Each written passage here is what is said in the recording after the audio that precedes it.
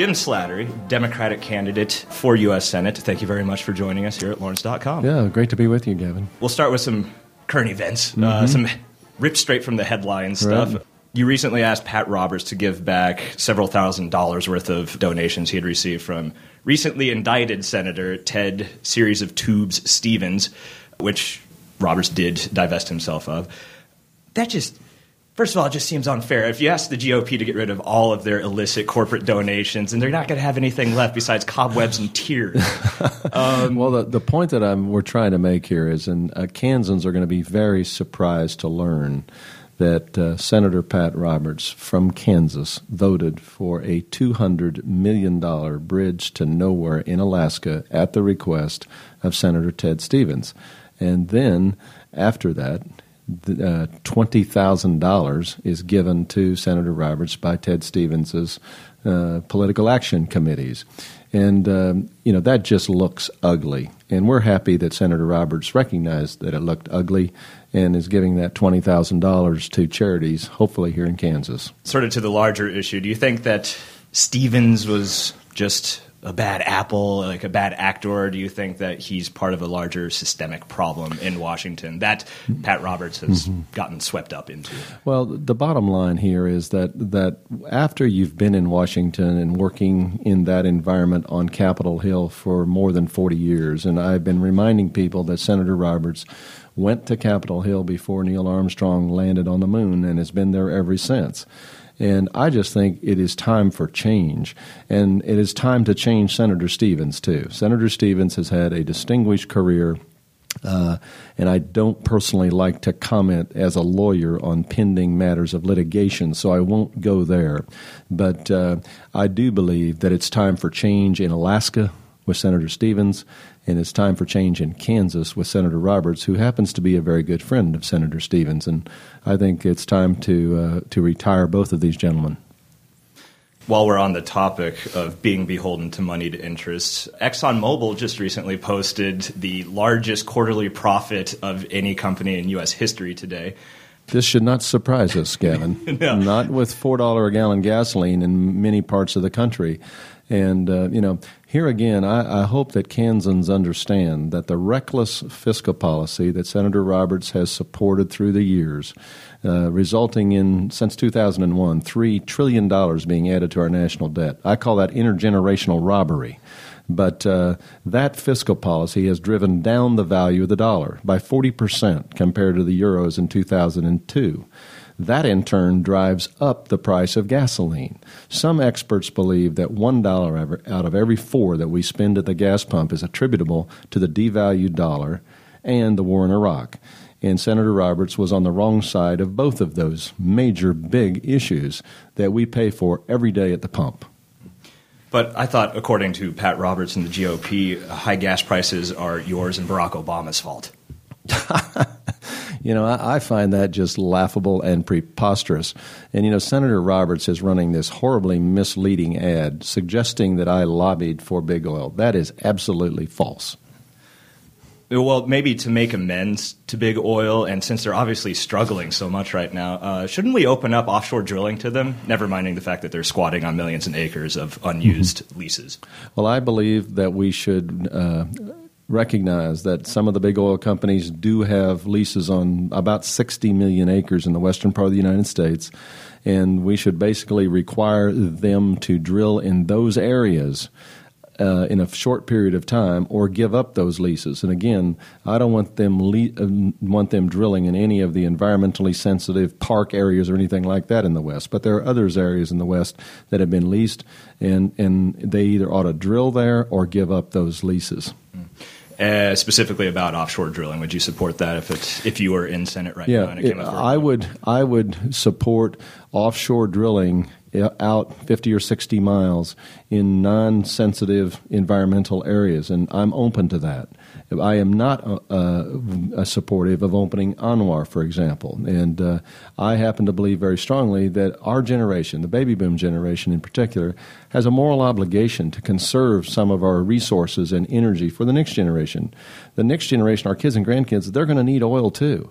And I don't want to see this generation suck the last gallon of oil out of America and out of the areas where we know there is oil. So as a matter of national security and for environmental reasons, I think we ought to save ANWR. And I've made that very clear. By the way, on ANWR, it's important for all of us to realize that according to the Department of Energy, if ANWR was online right now, we were pumping from ANWR, people will be stunned to know, according to the Department of Energy again, that this would result in maybe a 10-cent per gallon difference at the pump, 10 cents. And that's what this is all about. And so even Boone Pickens yesterday in Topeka was very bold in saying, we're not going to drill our way out of this energy problem. We have to be committed to dramatically expanding alternative sources of energy like solar and wind. And, that's where the focus has to be. And also in developing electric flex fuel vehicles, which I think could be very useful in Lawrence and in Kansas City and all over Kansas for that matter. And do you support Governor Sebelius' decision to veto the 2 coal-fired power plants in western Kansas? Yeah, that is a state issue, and I've really stayed out of that. I will tell you that I think over the long term, we should not give up on the issue of figuring out how to burn coal clean. We're not there yet, and we have to figure out how to sequester the CO2 emissions from coal power facilities. But the issue in that whole decision around Holcomb was a state issue, and I really wasn't involved in that debate, in the state legislature.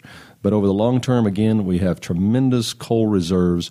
We have to learn how to utilize those coal reserves in a environmentally acceptable way. But you do support expanding, for example, wind farms, absolutely, solar, and absolutely, and I support very strongly the investments in the wind turbines in Kansas. Here again is another area where Senator Roberts and I disagree because he has not supported extending and making permanent the tax credits to encourage the development of wind turbines in Kansas, and I don't understand what he's doing there, frankly, because wind turbines in Kansas have become a very important business in this state and are providing a very important alternative source of energy for our state, and the potential is enormous. So we should enthusiastically embrace wind energy as an alternative here in Kansas. We're the 3rd or 4th windiest state in the union, for goodness sakes. Great natural resource. Let's take advantage of it. The Saudi Arabia of wind. Yeah. Do you think that environmental policy could impact the economy? That is to say, if we invest in a greener power grid, do you think that could go a long way towards, both fixing our infrastructure and also building up a newer economy that will help us compete on a global scale? Yes. And here in Kansas, for example, the fact that we are investing so much in wind energy, we're going to be investing also a lot in the transmission lines that will enable us to more efficiently deliver that electricity generated by the wind turbines to the marketplace. All of this is going to create new good jobs and high-paying jobs in Kansas. We should applaud this, we should embrace it, and we should go forward with it.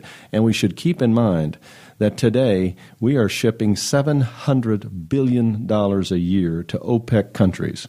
40% of that $700 billion that is spent on imported oil every year goes to some very difficult sources in the Middle East and in Africa. So about $300 billion of our money is going to Saudi Arabia and other oil-producing countries in the Middle East and into Africa.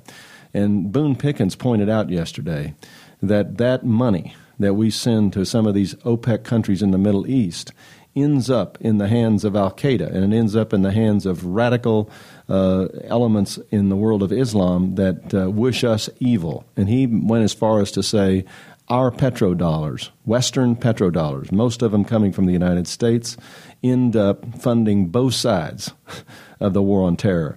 And when Americans focus on this, and when Kansans focus on this, I, honest to goodness, believe they're prepared to do whatever is necessary to break this dependence on foreign oil. And that's one of the top priorities for me as I run for the United States Senate. We have got to end this dependence on foreign oil. Period, exclamation point. It needs to be the number one priority of the next administration.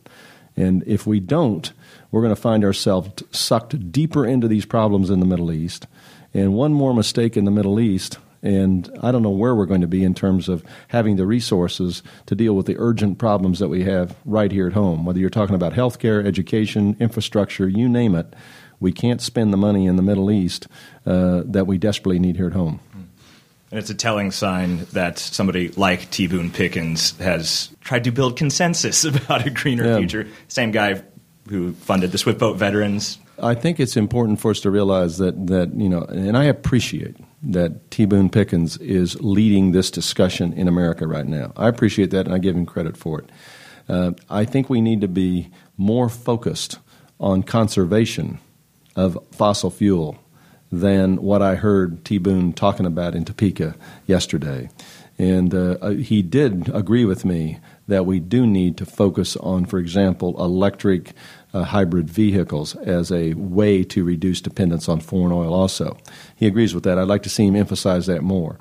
And we also need to be mindful that as we consume more and more natural gas, that is a depleting resource also, which we need to heat our homes.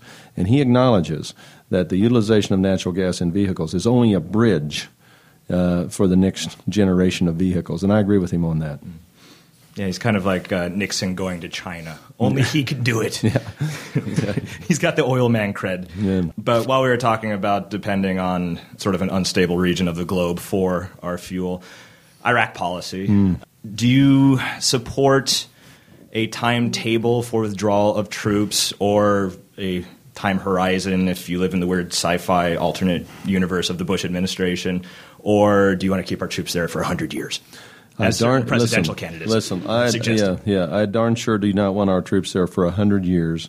And the thing we have to realize is that we have deployed a predominantly Christian army into the land of Islam. And we, in the land of Islam, are the infidel in their view. And that's why you're hearing now Malachi, the leader of Iraq, basically agreeing with Obama that 16 months is about a realistic timetable for starting to withdraw American troops. And I think we're at that point where the Iraqis are going to invite the United States to leave. And I want us to remove our troops as quickly as we can responsibly do so. And that's going to be a difficult proposition for President Barack Obama or President John McCain. And we have to also be preparing for what I believe is going to be a certain major challenge and threat from a reconstituted, reorganized al-Qaeda in Afghanistan. And it will not surprise me if Osama bin Laden is still alive and he and his henchmen, you can bet, have big plans for the United States, and they're not good plans. So we need to be mindful of this. It is regrettable that we got diverted into Iraq instead of staying focused on those people who attacked us on 9/11, and that was Osama bin Laden and al-Qaeda. The Iraqis did not attack us on 9/11. And, that's one of the sort of tragedies of this war is that the truth was never clearly shared with the American people. And the truth is that Saddam did not attack us on 9/11. And unfortunately, Vice President Cheney and others made statements that certainly left a solid impression that Saddam was somehow directly involved with 9/11, and that is a very regretful chapter in our history. Yeah. Who was it that was on the Senate Intelligence Committee that was supposed to look into these claims of pre-war intelligence? I can't recall. Pat Roberts. Do you think that Senator Roberts does bear some responsibility for, well, first of all, us invading Iraq and then the prosecution of the war in Iraq and how horribly it has all gone? The answer to that question is yes. And everybody in the Senate that voted to authorize this action against Iraq bears responsibility, and they should be held to account. And the bottom line here is that Senator Roberts was chairman of the Senate Select Committee on Intelligence. It was that committee's responsibility to get the intelligence data right. The intelligence data was not right. It was horribly flawed. The Intelligence Committee also had the responsibility to tell the American people the truth about Saddam. Why didn't somebody on this Select Committee on Intelligence in the Senate, like Senator Roberts, tell the American people that Saddam did not attack us on 9/11, that Saddam had really nothing to do with 9/11. Why wasn't that information just very clearly shared with the American people? And that's one of my big issues with Senator Roberts and others on the Senate Intelligence Committee. While we're on the topic of intelligence, Barack Obama got into some trouble with the progressive base of the Democratic Party for supporting the recent FISA bill that went through the Senate. Mm-hmm. Was that a bill that you would have supported? You know, I have to tell you that I haven't read all the details of that bill. But I will tell you this, that we have to strike a balance here, and the balance is this. If the CIA and the DIA came into your office and you were the president of a telephone company in Kansas City and said to you, we have reason to believe that someone is about ready to explode a dirty bomb in Lawrence, Kansas, and we need access to your network right now, what would you do? If it was officials from our government flashing their badges in front of you, you would probably say, okay. Now, on the other hand, if the telecom companies were not being sensible here and were cooperating for a long period of time with the government in granting access to people's private information when the government clearly had the time to go to the FISA court or go to any court and get the authority to have access to that information, that is a whole different proposition. So I have not studied this legislation thoroughly enough to be able to comment specifically on how I would have voted, but that's the balance that I would have tried to strike. Switching gears to healthcare. Healthcare reform seems to be sort of the unanimous consensus. Mm-hmm. Like the system we have right now is just not working, with over 40 million people not covered, and mm-hmm. then maybe millions upon millions more undercovered by the insurance that they currently have. What is your policy on healthcare? Well, policy is this. Number one priority, to try and expand the availability of health care, especially preventive health care for children. It is just wrong, morally wrong, that we have 16-year-old kids in this country that don't have adequate access to health care. I've told people you can be poor and 16 and the government won't help you pay for health care. You can be rich and 66 and the government will pay for a big part of your health care. And help me understand that. That doesn't make sense to me. So my priority is to expand the availability and affordability of health care for low-income children in this country. The second priority is to try and figure out how to reduce the cost of drugs. And one thing that we can do is to empower Medicare to buy drugs in volume at discounted prices from the pharmaceutical manufacturers, from the drug makers in this country. Another area where Senator Roberts and I sharply disagree. And he has voted against the bipartisan legislation to empower Medicare to buy drugs at discounted prices. And then the third area I want to just touch on is there are a lot of baby boomers who would like to retire early, and they are working only because they can't give up their health insurance coverage at their place of employment. And I think we ought to create a situation where the baby boomers that want to retire early can do so, and if they're willing to pay the actuarially based cost of their health insurance through Medicare. That way they'll have an option in the event that they develop a condition during the period of time when they have COBRA coverage for 18 months after they leave their place of employment, so that they know that they're not putting at risk their entire life savings if they get the wrong kind of illness. So I want to make sure that these baby boomers that want to retire have a absolute certainty about being able to buy health insurance before age 65 if they're willing to pay for it through the Medicare program. The last thing we have to deal with on health care is we all have to be focused on preventive care.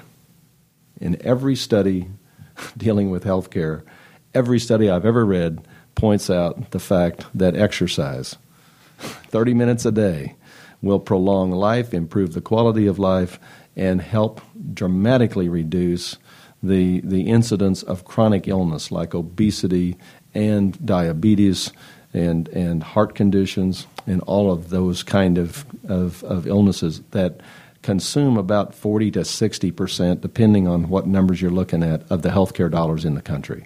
So I point that out because there's an element of personal responsibility that we cannot blow by when we talk about health care. So we all have a responsibility in terms of trying to exercise. And I know there's some people that can't exercise, and I understand that.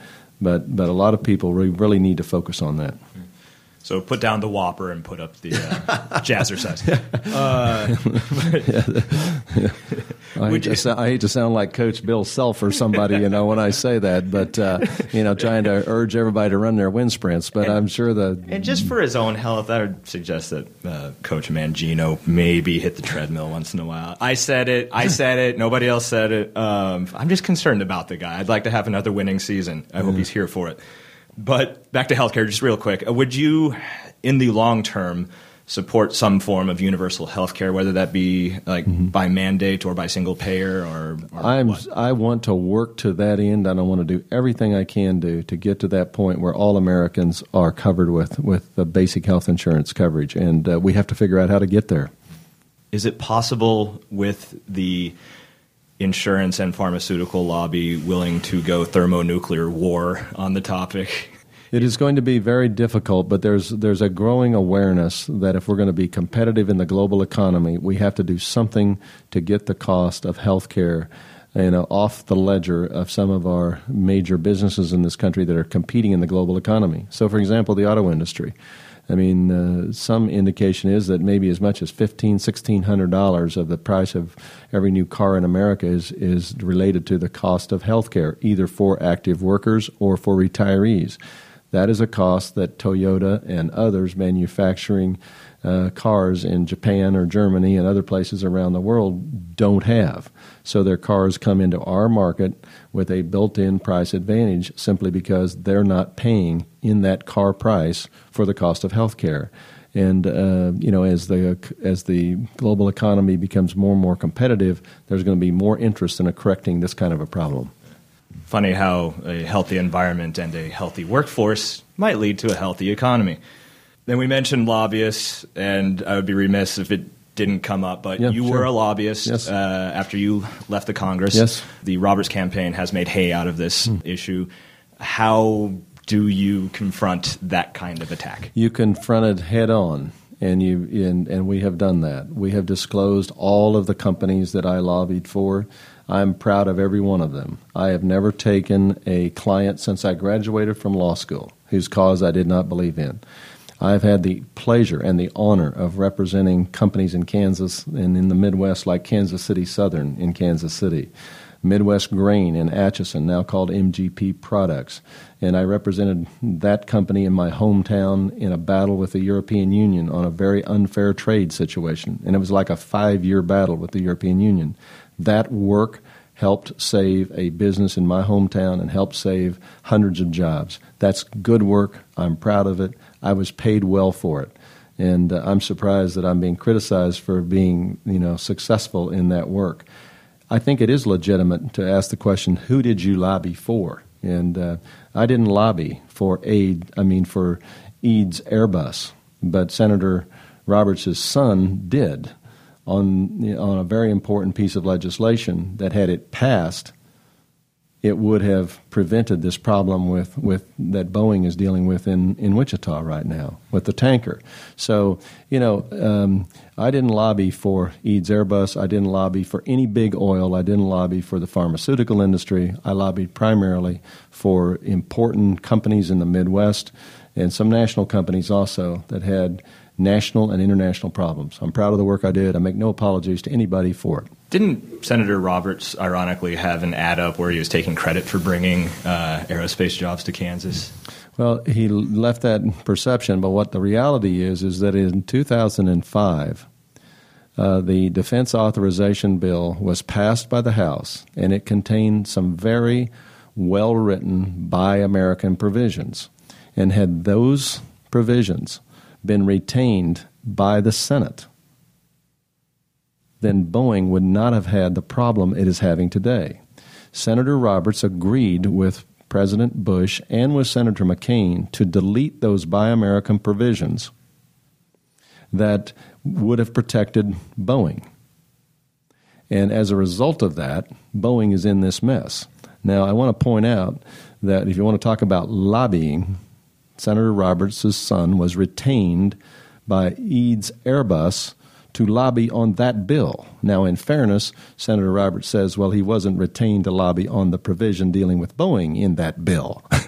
But we can, get the facts out there and people can draw their own conclusions.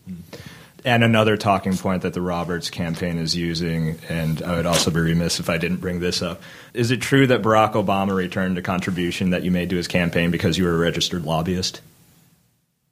Did he? I don't know. I guess he did. I don't know. But I know he's taken my money. Okay. I've made contributions to Senator Barack Obama, and he has accepted them. Okay. All right. But if he doesn't want them, he can return them. Okay. I'll take my money back. All right. I happen to believe very strongly that Senator Barack Obama is a transformational political figure. And when I see the crowds that he draws in Europe, people may look at that and say, well, why should we be concerned about how popular he is in Europe? Well, the reason we should be is because the next president is going to desperately need the help of the European countries to deal with the problems in Afghanistan, in Darfur, and in Sudan, and in Iraq, and dealing with Iran. And if we do not have a president who the Europeans like and can relate to, it is going to make it incredibly difficult to motivate those countries to help us in these very difficult challenges that we faced in the Middle East. So that's why it is important for us to have a president that the Europeans can relate to and like, because we need European help to deal with these big problems that are in front of us. And I do like the McCain campaign's recent line of attack against Obama is that he's too popular. Yeah. he's too much of a celebrity. We don't want a popular American president. Well, I think it's very important for us to have... We forgot what that was like for the past 8 years. But. Yeah, I think it's very important for us to have a popular U.S. president, because if we have a popular U.S. president, that president is going to be able to go to Europe and be able to motivate the Europeans to put some pressure on their governments to take an interest in helping the United States deal with the threats to the world that are developing in Afghanistan with the reorganization of al-Qaeda.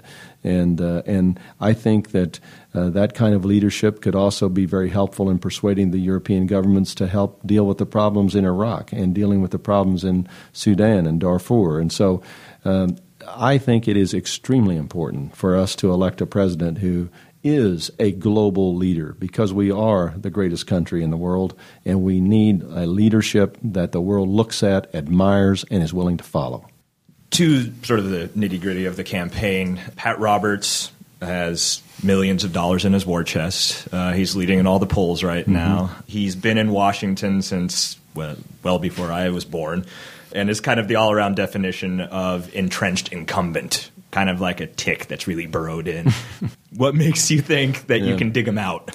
Well, let me just confirm that Senator Roberts is the entrenched incumbent. There is no question about that. Check his financial reports, and you will see that nearly half of his money comes from the special interest in Washington. And so he is embraced and supported by Big Oil that has given him more than $300,000 to fund his campaign. He is supported by all the other big, powerful special interests in Washington. They're not supporting me. Let me make that very clear. And they're not going to support me because they like the status quo.